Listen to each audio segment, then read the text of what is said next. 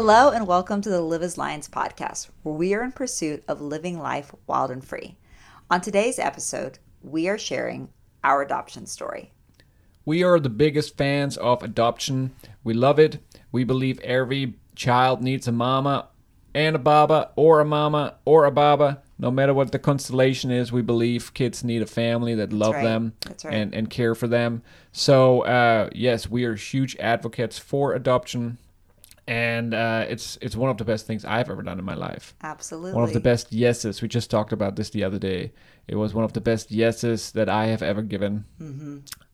But how about you, Liz? When was your first encounter with adoption? Well, I didn't really know what adoption was or what orphans were until about, I think I was 12 years old. And that was one of my earliest memories of remembering that I really wanted to pursue adoption. My father had come home for the first time from China. It was this really big trip for him. He had studied Chinese at school. He was fluent in Chinese, and his father had gone to China when he was 20 and had really passed down the love for the culture to him. And finally, he was able to go. And so he and my mother went for about a month to China, and they came back, and I remember we were so excited to hear the story, hear the adventures, what was this culture like, this amazing, far-off, magical land that we'd just grown up always hearing about. And so my dad brought out the slide machine. Ooh. Yeah, that's right, old school people. And, every slide, click, click, click, he showed us all the amazing architecture, all the wonderful places, Tiananmen Square, the Forbidden City, and all these wonderful pictures of him eating, fried grasshoppers on a stick off the street, and just the great, delicious, fantastic parts of the culture. And then I remember there was a few slides where there was these very young children just on the side of the road without any parents around, very poor. And I had said to my father, Dad, what's with these children? He said, oh, those are orphans. And I said, what's an orphan? And he took some time to really explain that to me. And I was so devastated. I remember running to my bedroom and crying. And that was the first time I ever remember hearing the Lord in prayer, because I heard, you will adopt a little girl from China. And that just stuck with me so deeply. It really changed the course of my life in a lot of ways. When I went over to Germany and we started traveling and doing nonprofit work, we really started focusing on orphans around the world and at-risk children, and that became a big part of who I was, and I think who you were, which is why it was funny when it led to when you and I are actually dating.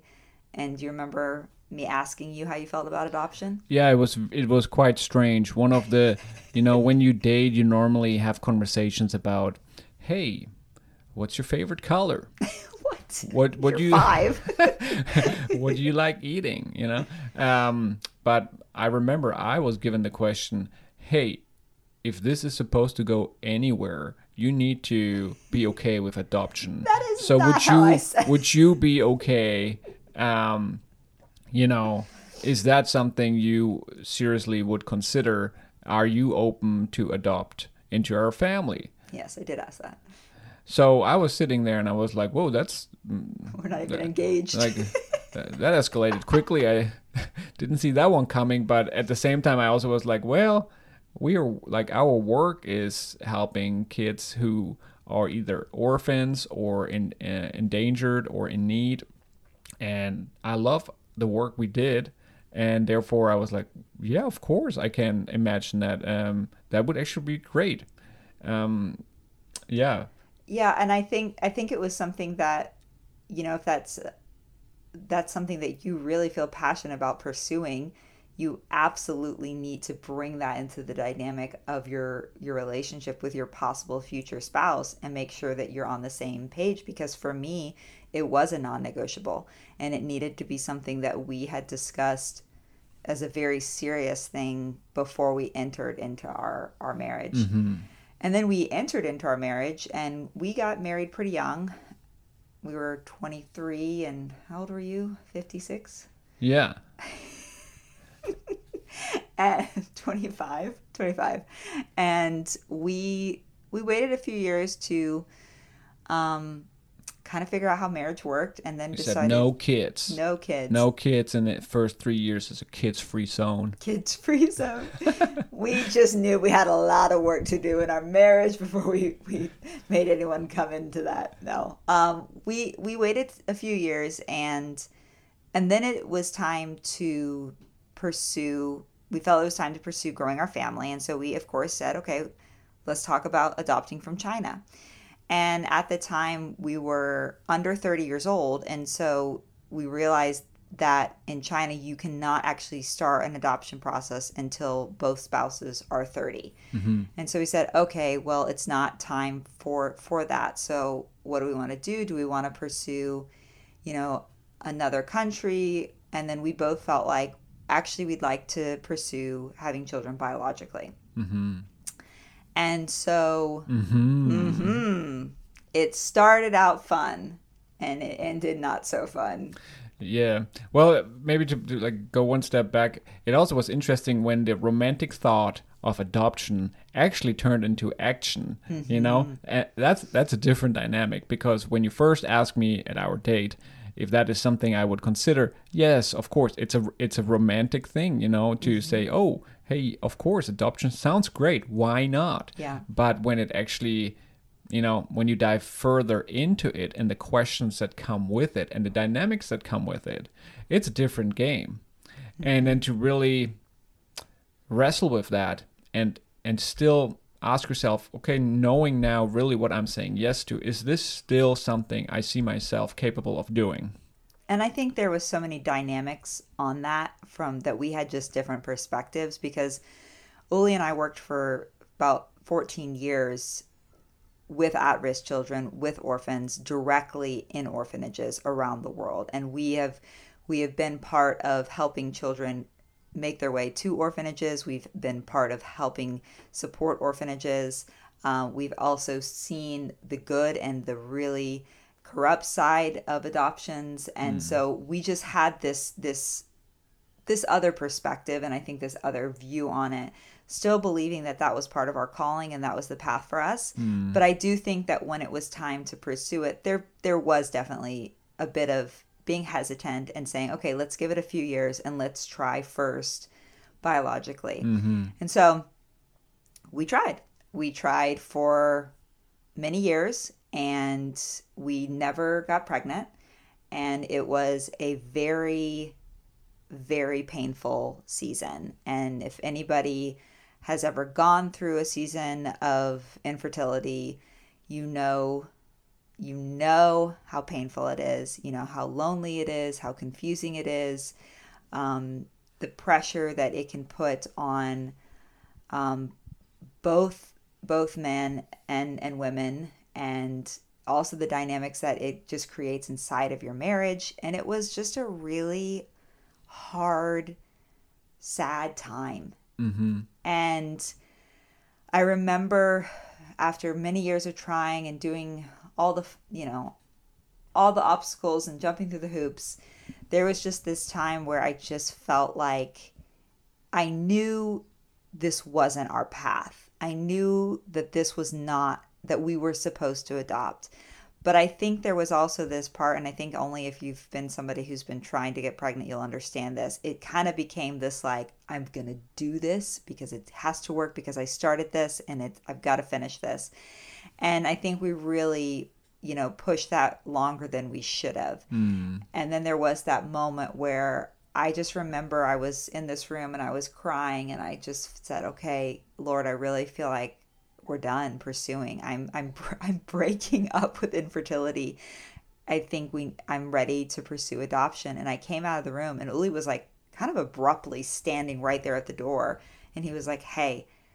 I wasn't listening. No, you were listening. And he was like, hey, I think it's time to pursue adoption. And I was like, wow, that was the confirmation I needed.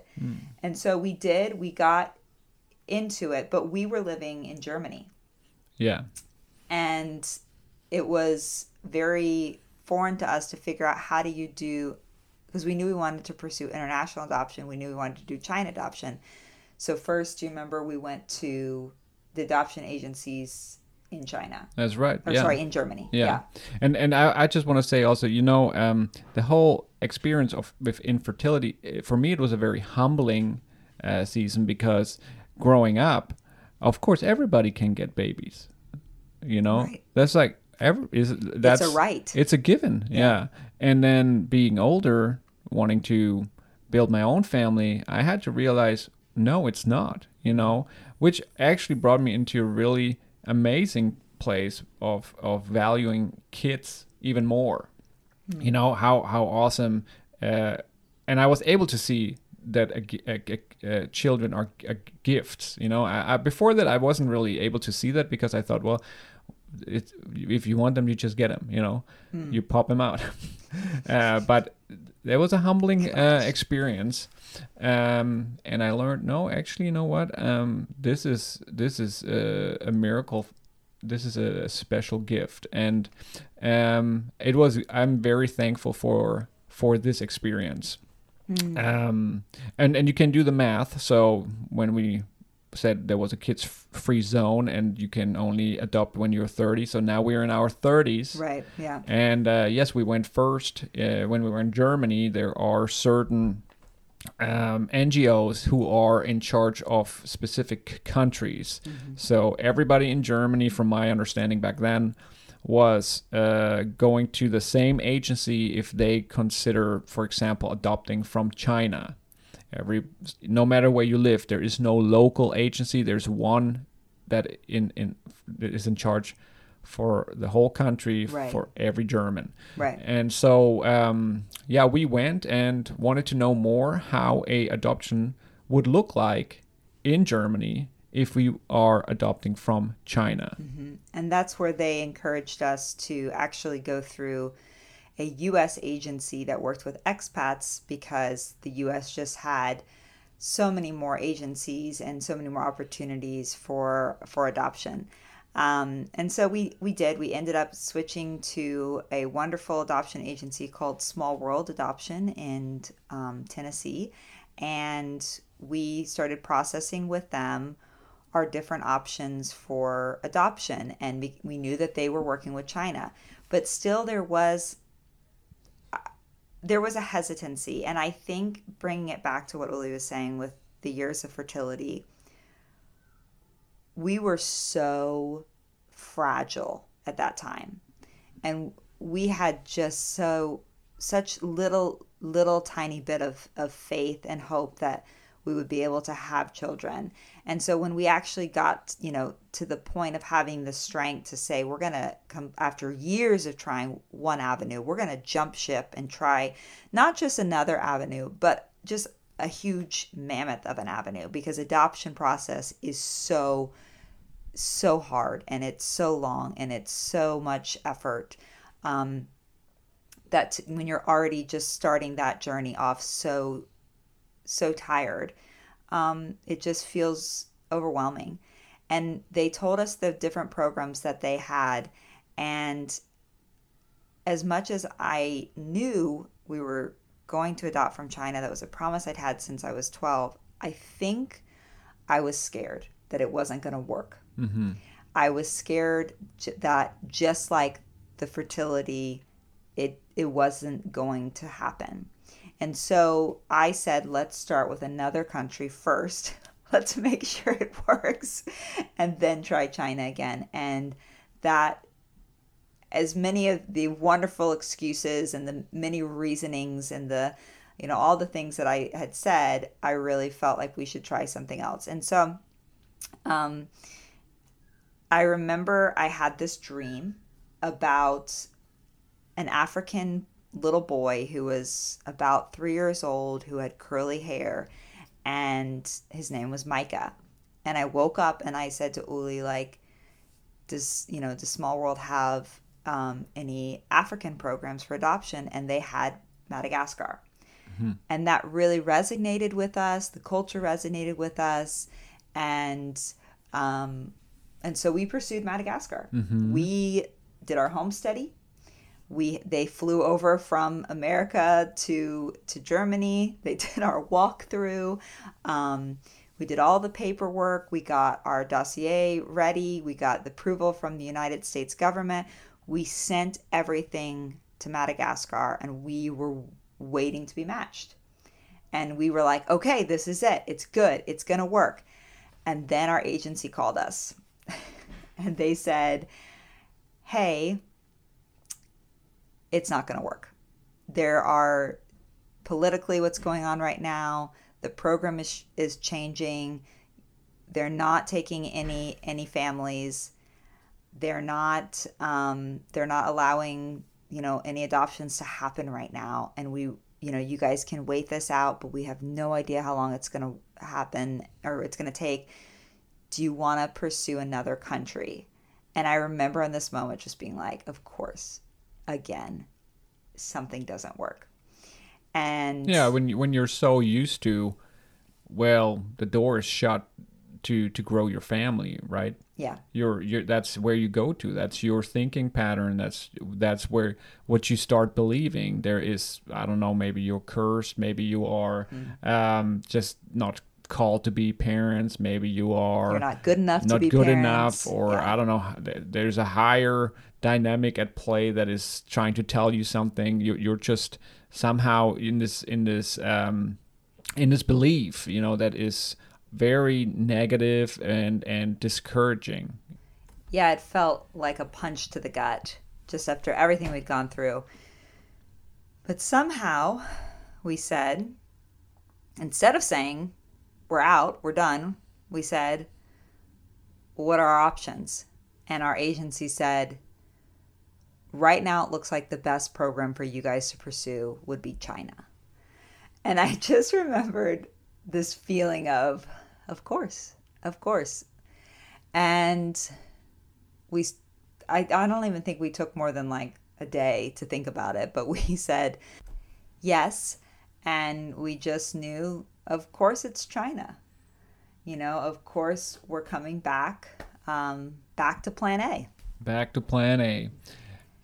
And so we got into the program, and they shifted over our dossier. Yeah, our dossier from Madagascar. We had to do some updated stuff within our home study, but then they shifted over to China.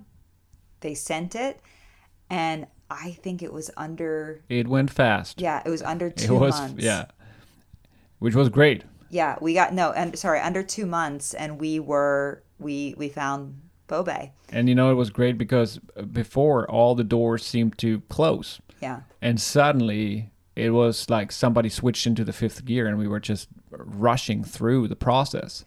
It was crazy.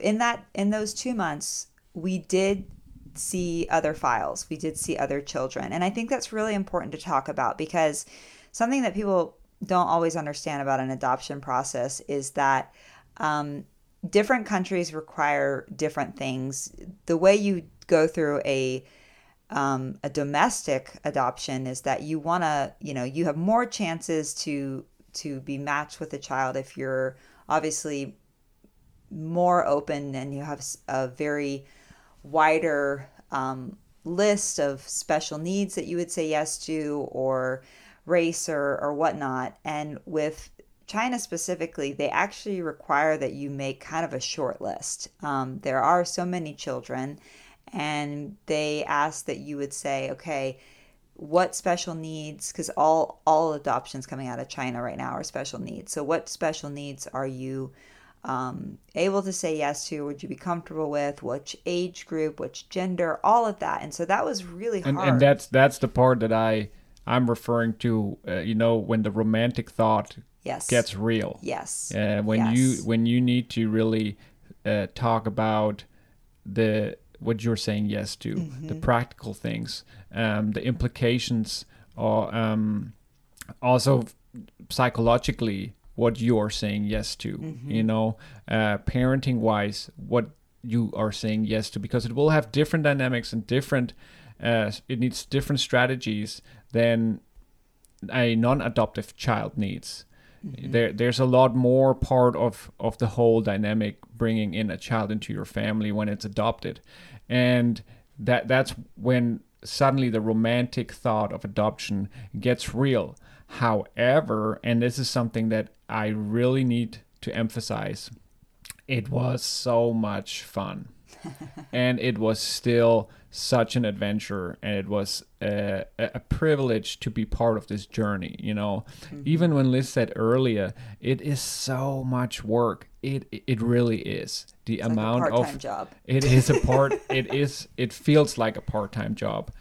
And the amount of paperwork is overwhelming. However, it is so much fun. And I have to say this, eventually, and also during the process, I continuously had the thought, actually, this is not that bad. Yeah, I think once you get into it and you kind of find your pace and you get organized. I will say this, side note, I'm not an extremely organized person, or I wasn't pre-adoption, but man, adoption forces you to get organized. I got really into the filing system and the color coding system, and I'm just a brand new person because of this. But anyway, so back to getting matched, we did see a few files, and those files were not actually in the scope of the things in which we had put on our list that we were eligible for, meaning that we had said, yes, those special needs, yes, that age. And so we had seen some other children on a list because our agency asked us, are you open to seeing other children here and there? And we, of course, said yes, because you always want to keep your heart open. And that was really some great advice that we were given, was make your list, have the conversations with your pediatricians, and ask them about specific special needs so that you are educated on the severity, but also maybe that how not severe some of them are that we think they are. Know what age that you could really imagine yourself with, and then make that list and talk and pray about it together as a couple or by yourself if you're a single parent adopting, and then submit it, but be open. Just be open, because you never know the child that's going to be presented to you that could be outside of that list. And that was Bobe for us. We got a message really late at night. Again, our agency is, was behind us 6 hours in the United States. And so we got a message that said, hey, are you up? I've got somebody I'd like you to see. She's 3.5 years old, and we were hoping for a little bit younger. Would you be interested in seeing her? I've got a feeling about this. And we said yes. Yeah, we didn't really have to think about it.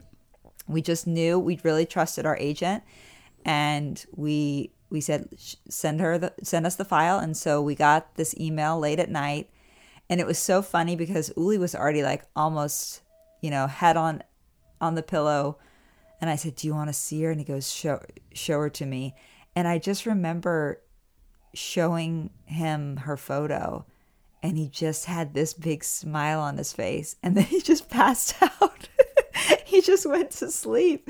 I, of course, was like up all night looking at her. And then Uli woke up in the morning. I was like, Anne? He's like, let me see this file. And we just knew that was our girl. We, of course, did what we were required to do. We went to our pediatrician. We asked them to look at her file. We processed it over, I think you had something like, what? How many days was it? Like 3 days or something? Yeah, 2 days? Yeah. And then we said yes. And that was, like Uli said, the absolute best yes of our lives, was to Bobe Dean Mansion. Bobe Dean Mansion. And then we said yes, and it was 6 more months to wait. Yeah. And although at this point I think it had been almost 7 years of waiting for a child, those 6 months still felt longer. Mm-hmm. Because you then had this little picture. I think how many pictures did we print out of Bobe? Bobe was everywhere. Every family member got some pictures, the same picture. We hung it on the fridge. We hung it next to the beds. We hung it in the office, everywhere, you know. I remember we even put her in a little frame, and when we had dinner at night, we would bring her and put her in the little kid seat, and we would just prepare for Bobe coming home. And it was a hard wait, but then eventually we went to get her. It was time to go, and right before we went, you got really sick. Do you know what is the best tool we found to help our family with learning Chinese? When we first brought Bobe home from China, we were desperate for tools, materials, anything that would help our international family communicate. We were trying to learn Mandarin, and Bobe was trying to learn English and German while maintaining her Mandarin. What a trooper. And after looking around a lot, we are so thrilled that we found Hobby Hobby. It is the best for our family. Hobby Hobby is a collection of bilingual books that pairs with a reading wand that reads the book. Literally, you just turn on this magical wand and tap the book. Every inch of every book is tappable. It's amazing. Anyone, regardless of their language background, can learn because it's like having a tutor at your fingertips. It's so brilliant. For example, when we pointed to the picture of the water glass, we learned that it was shui in Mandarin, while Bobe learned it was water in English. We learned together, and that's how we both picked up our respective languages. Do you want water? 你要水吗? If you're an adoptive family looking for survival tools for those first months home with your child who speaks a different language, or you're a family passionate about teaching your child a second language, you must seriously try Hobby Hobby. To live wild and free in languages, lions, turn to Hobby Hobby. Hobby, like happy, with bees. I got like super sick. I don't even know how I made it to China. Honestly, I don't even. I remember. I remember that it. Trip? I remember it, but it was. I remember it was horrible. I was so drugged up, and this is now. Even now, talking about it, you know, like we're still having COVID. Yeah. And I was. You were like COVID level sick. If you would have seen me, if you would see me now in the state I was in back then, there would be no way I could probably even enter the airport. No way. I was, sick like a dog. It was fever, congested like crazy. Yeah. I was in a bad shape, but hey, this is not a paid advertisement, but aspirin complex. If you can get your hands on that stuff in Deutschland. Yeah, you can't get it in America. Sorry, it's guys. the schnitzel. And just take enough of that stuff and you appear almost like a normal citizen. And so that was me on that airplane for, I think it was like 12, 13 hours. Yeah, I was just the whole flight. And I was wide awake.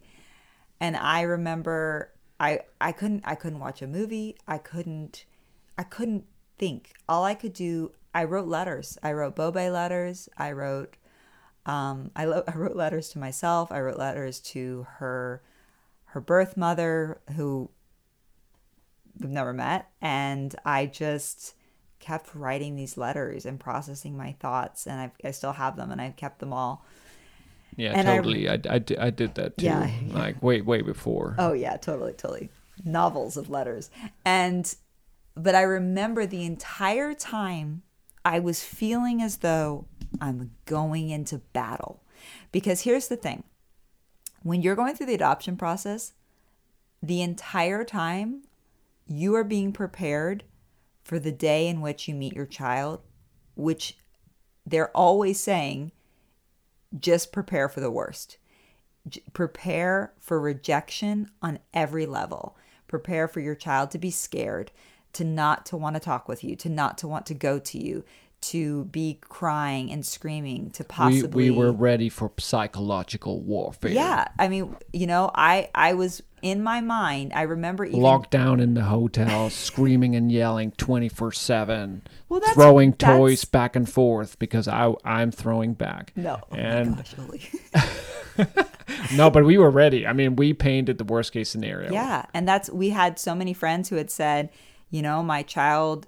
They flipped out. They started screaming. They started hurting themselves because they couldn't, understand what was happening. And so I remember when we got there and you had 2 days to kind of get ready. And then on the ride there, I was I've never felt that emotion before of just so excited and scared, but for my child, just really just worried about how Bobe was handling it. And then I remember they sent us this video of her on her way to meeting us.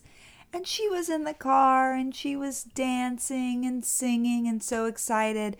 And they kept saying, like, you know, she's excited, she's good, it's okay. And I just couldn't accept it. I remember being like, she doesn't know where she's going, she doesn't understand what's happening. Of course, like, this is, no, she's gonna meet us and she's just gonna freak out. And then you go into this, you know, government official building. They put you in this small room. There was another family with us in that room, and you just wait.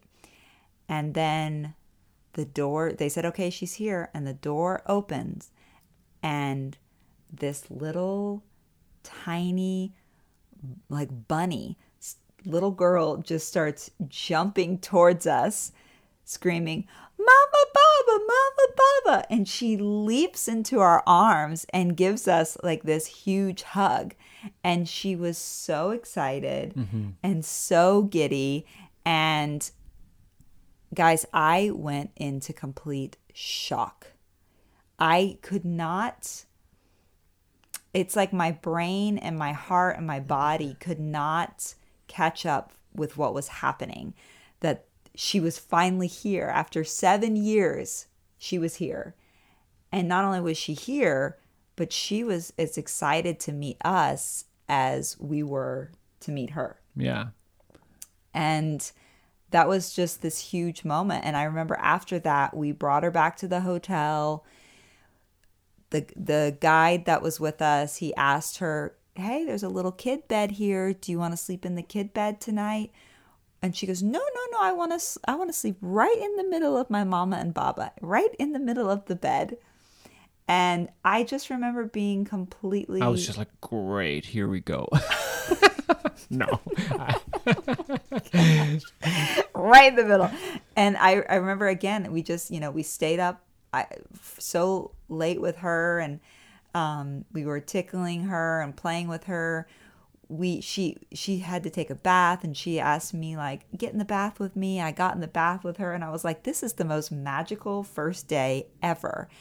And then the next day, do you remember that? I was in complete shock. Yeah, I was like, where did my wife go? I was not there, guys. I completely checked out. I could not. I was, okay. I was like, let's get back here. I'm running out of candy. Stickers, many stickers. Oh, yeah. I could not fathom that it was going to be okay. I was still, after everything we had gone through, I think there was still this level of, when is the shoe going to drop? When is she going to freak out? When is she going to want to leave or not be with us or reject us? When am I going to, you know, fail? All these things. And I remember you got right in my face and you just said, this is real. This is happening. Accept it. And let's do this. And I went to the bathroom. I had a big cry. Had a very big cry, and I just accepted that this was the goodness from God. And from there on, we had this really magical moment. And I think for a big breaking point for me being a mom was actually when Bobe had her first cry. Yeah, I think that's important to say, because we are aware this is not usual. Mm-hmm. And this might not be the same experience for every adoptive parent. No. So we still had moments and still do sometimes have moments that are tough, you know, and where things are not like, wow, this was just perfect. I think it's important to emphasize there was this moment of shock. There were emotions that we did not expect, that we couldn't prepare for, even though we prepared for the worst. There was still this moment where we kind of had I would say almost like an outer body experience. Is like, what is Yes. happening right Yes. now? I didn't expect this. I didn't see this one coming. What am I supposed to do with this? I didn't prepare for this. Am I gonna be good enough? Am I gonna be able to do this? I'm in a foreign country with my new child. I'm freaking out, you know. Right. And so I think that's more. I think what is the important resource or the important part of the story is, you know, there will always be something you feel you're totally out of your element. You're a fish out of the water, and you're freaking out. Mm-hmm. And but then also to expect things to go better and accept them as they are, or for things to be worse and still accept them as they are, and trust that you are able to go through this together, or, you know, Absolutely. with your child. Yeah. And that was for me, that groundbreaking moment was when she did have her first real cry and freak out, and I scooped her up and I put her on my chest and I laid down on the bed with her, and I just rocked her to sleep, and I just held her tight. And I think any mother who's had that first experience, whether it's when you're delivering your baby and your baby, you know, comes out screaming and crying, you hold them and you comfort them, that's just that moment that you realize who you are to them and who they are to you. And that was just, I think, the moment I needed to really just have that with her. And so that was China. I was just accepting the goodness. It was becoming a family. It was so fun. It was chaotic. She was speaking Chinese, Uli was speaking German, I was speaking English. Not much has changed, but man, it was even more crazy there. And we had a wonderful experience. And then we came home and we went back to Germany and we did our cocooning, which is just this time that you set aside as adoptive parents to say, no visitors, no outside influence. We're just going to stay at home. We're just going to, you know, get to know each other, allow the child to learn their new environment, be together. And we had decided to do that until we felt it was time. So we did it, I think, for like almost 2 months. Well, we yeah, our intention was to create as much quality time as possible. And what was very helpful was, let's just like have enough activities in the house that everybody feels happy and comfortable with. But also I remember we left the house as much as possible. Right. And I think it was around 2 months at least. And then we said, I think we were okay, planning for 3, but it ended up being 2. We felt like Bobe had adjusted really well. And so we had done small trips out to the playground, to cafes, things like that. And we said, okay, it's time. I remember we went to see Uli's family. We had Chinese New Year's. We came back. And then we heard about the pandemic. And so Armageddon. after 2 months of cocooning, we went straight into lockdown in Germany. And that was actual lockdown, where you stayed inside your home for pretty much the remainder of the year. Curfew and everything. It was insane. And for those of you who don't know, we ended up having to leave Germany in that first year because our adoption was not recognized by the German government. It's a very long story. It's a great, juicy story. Listen to one of our first podcasts, The Whale Story, and you can learn all about it. But something that we hadn't shared in the Whales Story podcast was that in that time, we already knew we wanted to pursue a second adoption from China. We knew we wanted Bobe to have a sibling. We knew how long the process could take, and so we wanted to get on it straight ahead. And so while we were in the middle of going through this huge battle with the German government about our current adoption, we were also asking them, would it be possible for us to pursue a second adoption from China? And even after we got through the courts and thought that things were going to get better, they had said to us, no, you cannot pursue a second adoption. We're not going to recognize it. And so that was also a really big reason why we decided to move to the United States, was because we knew from America we could pursue a second adoption. And our agency said, yep, just come over as soon as you land. We'll get on the process. You know, it's really slow right now. Nothing's really happening because of the pandemic. But by the time you get here, it's surely going to open. So we moved.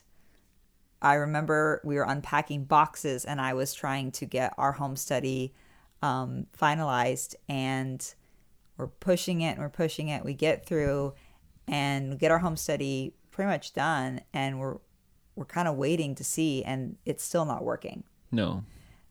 China was still on hold, and up to this day, and it was not moving forward. And No. And if you're an adoptive parent who has been waiting to adopt from China, or unfortunately you've already been matched with a child from China, you know how many times we've heard, oh, just get through the first, you know, Chinese New Year's and then China will open up again, or through the Olympics, and so on and so on. And so nothing was moving. And so at this point, it had been a year of us living here and 2 years of us pursuing a Chinese adoption, a second Chinese adoption. And at this point, I think we were just fed up. You know, it had been 7 years till we got to Bobae. We just moved halfway across the world to pursue this adoption, uproot our entire lives, and it wasn't working. And so without much thought, we made the quick decision and we switched over to the Taiwan program, which is an amazing program. We absolutely recommend it. We've had so many friends that are part of it right now, and we are absolutely for that program. But when we got into it, we had realized that something wasn't feeling right for us. Yeah, and it really is just a feeling. And I would say we got pretty good in the process to just pay better attention to how we feel. Yes. There are so many thoughts that go into this process, analyze things, many thoughts about presuming how something might play out, what needs to be prepared, and how to do things. And sometimes these thoughts got us spinning, you know. And I think what we learned in the process was to just stop thinking for a moment and be like, how do we feel? You know. And with this switch, we did talk about it, we did pray about it, we did think about it, but after we actually made the decision and locked it in with the agency, a feeling followed that we just couldn't deny, and it was clear to us, you know what, this feeling, we need to give it attention. And I always say in coaching that the feelings are the children of our emotions, and we did that with this emotion. What is really the desire behind not being happy with the switch to Taiwan? And also there was this differentiation between, are we stuck or do we just need to have patience, you know? Yeah, and I think that's the question that probably everybody who's in this process is asking right now. Families that have been waiting for over 2 years for children that they've been matched with. There's over 400 families in the United States alone who have been waiting through this entire pandemic to bring their children home that they've already been matched with. And so when we were in this process, we said, you know what, we really, truly need to look at this and not, you know, where are our children, but who are our children? And that really shifted our focus. And for us, we felt that, yes, we want to continue doing a China adoption, but we also feel that right now we also want to have a second child in our home. And so what we decided was, what did we decide, Uli? Well, we actually, you know, it's an ongoing theme here. We started a parallel adoption. Always doing parallels. Yeah, we actually decided to go domestic. That's right. While China is still in progress. And yeah, I think for us, China was just something we always felt called to. And there were all these dynamics of, well, Taiwan could be China. It's Chinese culture. It's the Mandarin language. Mm-hmm. Yeah, but we just still felt like, well, I don't know, like we still feel called to China. Mm-hmm. And we still feel like we want to move forward in our family planning. And therefore we went with the new adoption approach, or a new adoption approach of also adopting domestically. That's right. So we are currently in the process of pursuing China and pursuing domestic parallel to that. And we are so excited. And something that I just realized in talking about this that we forgot to share was that, we talk a lot about coming back. The circle always closes, and always kind of going back to the beginning and the plan A. When we had first pursued the Madagascar adoption, and I had said, I had that dream about that little boy, something that we found out through our agency after we had already gotten into the Chinese adoption was that Madagascar opened back up again. And in that time, there was other families behind us that were on the waiting list that they stuck it out and they stayed with it. And because we dropped out of the program to pursue China, they moved forward. And I was connected with a family who ended up adopting a little boy who was around 3 years old, with curly hair, and his middle name was Micah. And when I saw his picture, I wept because he was exactly the little boy I had seen in my dreams. But I knew so deeply that he was in the right family, and that maybe we had been in Madagascar and holding a spot that was supposed to be for them to catch up to get there. And maybe in that time period that we were holding that spot, Bobe was getting, prepared to be able to be adopted. And you don't know what God is doing behind the scenes in those long periods of waiting and those long periods of wrestling with, is this still what I'm supposed to be pursuing? And I think what we learn through this entire process of adoption is you just keep moving. And don't let fear paralyze you.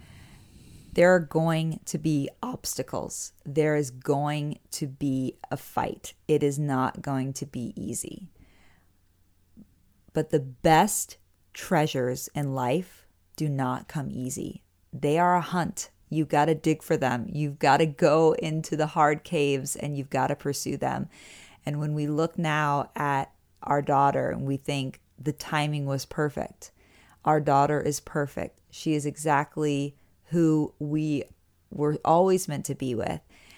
And those 7 years, we look at them as, they were just years that prepared us for her. They were painful. They were excruciatingly hard. Do I want to do them again? No. Were they necessary? I believe so now. And in the pursuit that we're on now, we just are moving onward forward. Maybe in a few months we have a different update, but this is our journey and this is what we believe is to just onward forward. So in closing this out, Uli, what do you think? Do you have any closing thoughts for us? I was really thinking if somebody would ask me what is or was your superpower in those first weeks from meeting Bobe for the first time, being in the hotel while finishing up the process in China, to coming home and nesting, what was your superpower to get through this, which actually went from the nesting 2 months into almost like 2-3 years of COVID, So if somebody would ask me, what was your superpower that got you through this? I would say my superpower was to have a healthy connection to my inner child. Yep. To be silly, to goof around, to be creative, to be flexible. That makes me resilient, something that Bobe can connect to, something that gives me ideas, something that doesn't overthink, but just jumps in and makes the best out of it. But this healthy connection to my inner child, being aware of my emotions as well, wanting to have fun, being in the moment, in the here and now, being able to tap into that really gave me the energy, the strength, and also the positivity that I needed in order to get through this season. Mm-hmm. Absolutely. You got to figure out what it is that keeps you magical and keeps the journey going forward. And when it gets hard, always come back to the beginning and what it is that you're pursuing. So guys, that is our adoption story. We are so honored that you listened, and drop us any messages you have about adoption. We get messages all the time from families wanting to learn more, and we're always open to answer questions and walk with you on your journey of living wild and free. Onward, forward, Lions. See you next time. Bye-bye.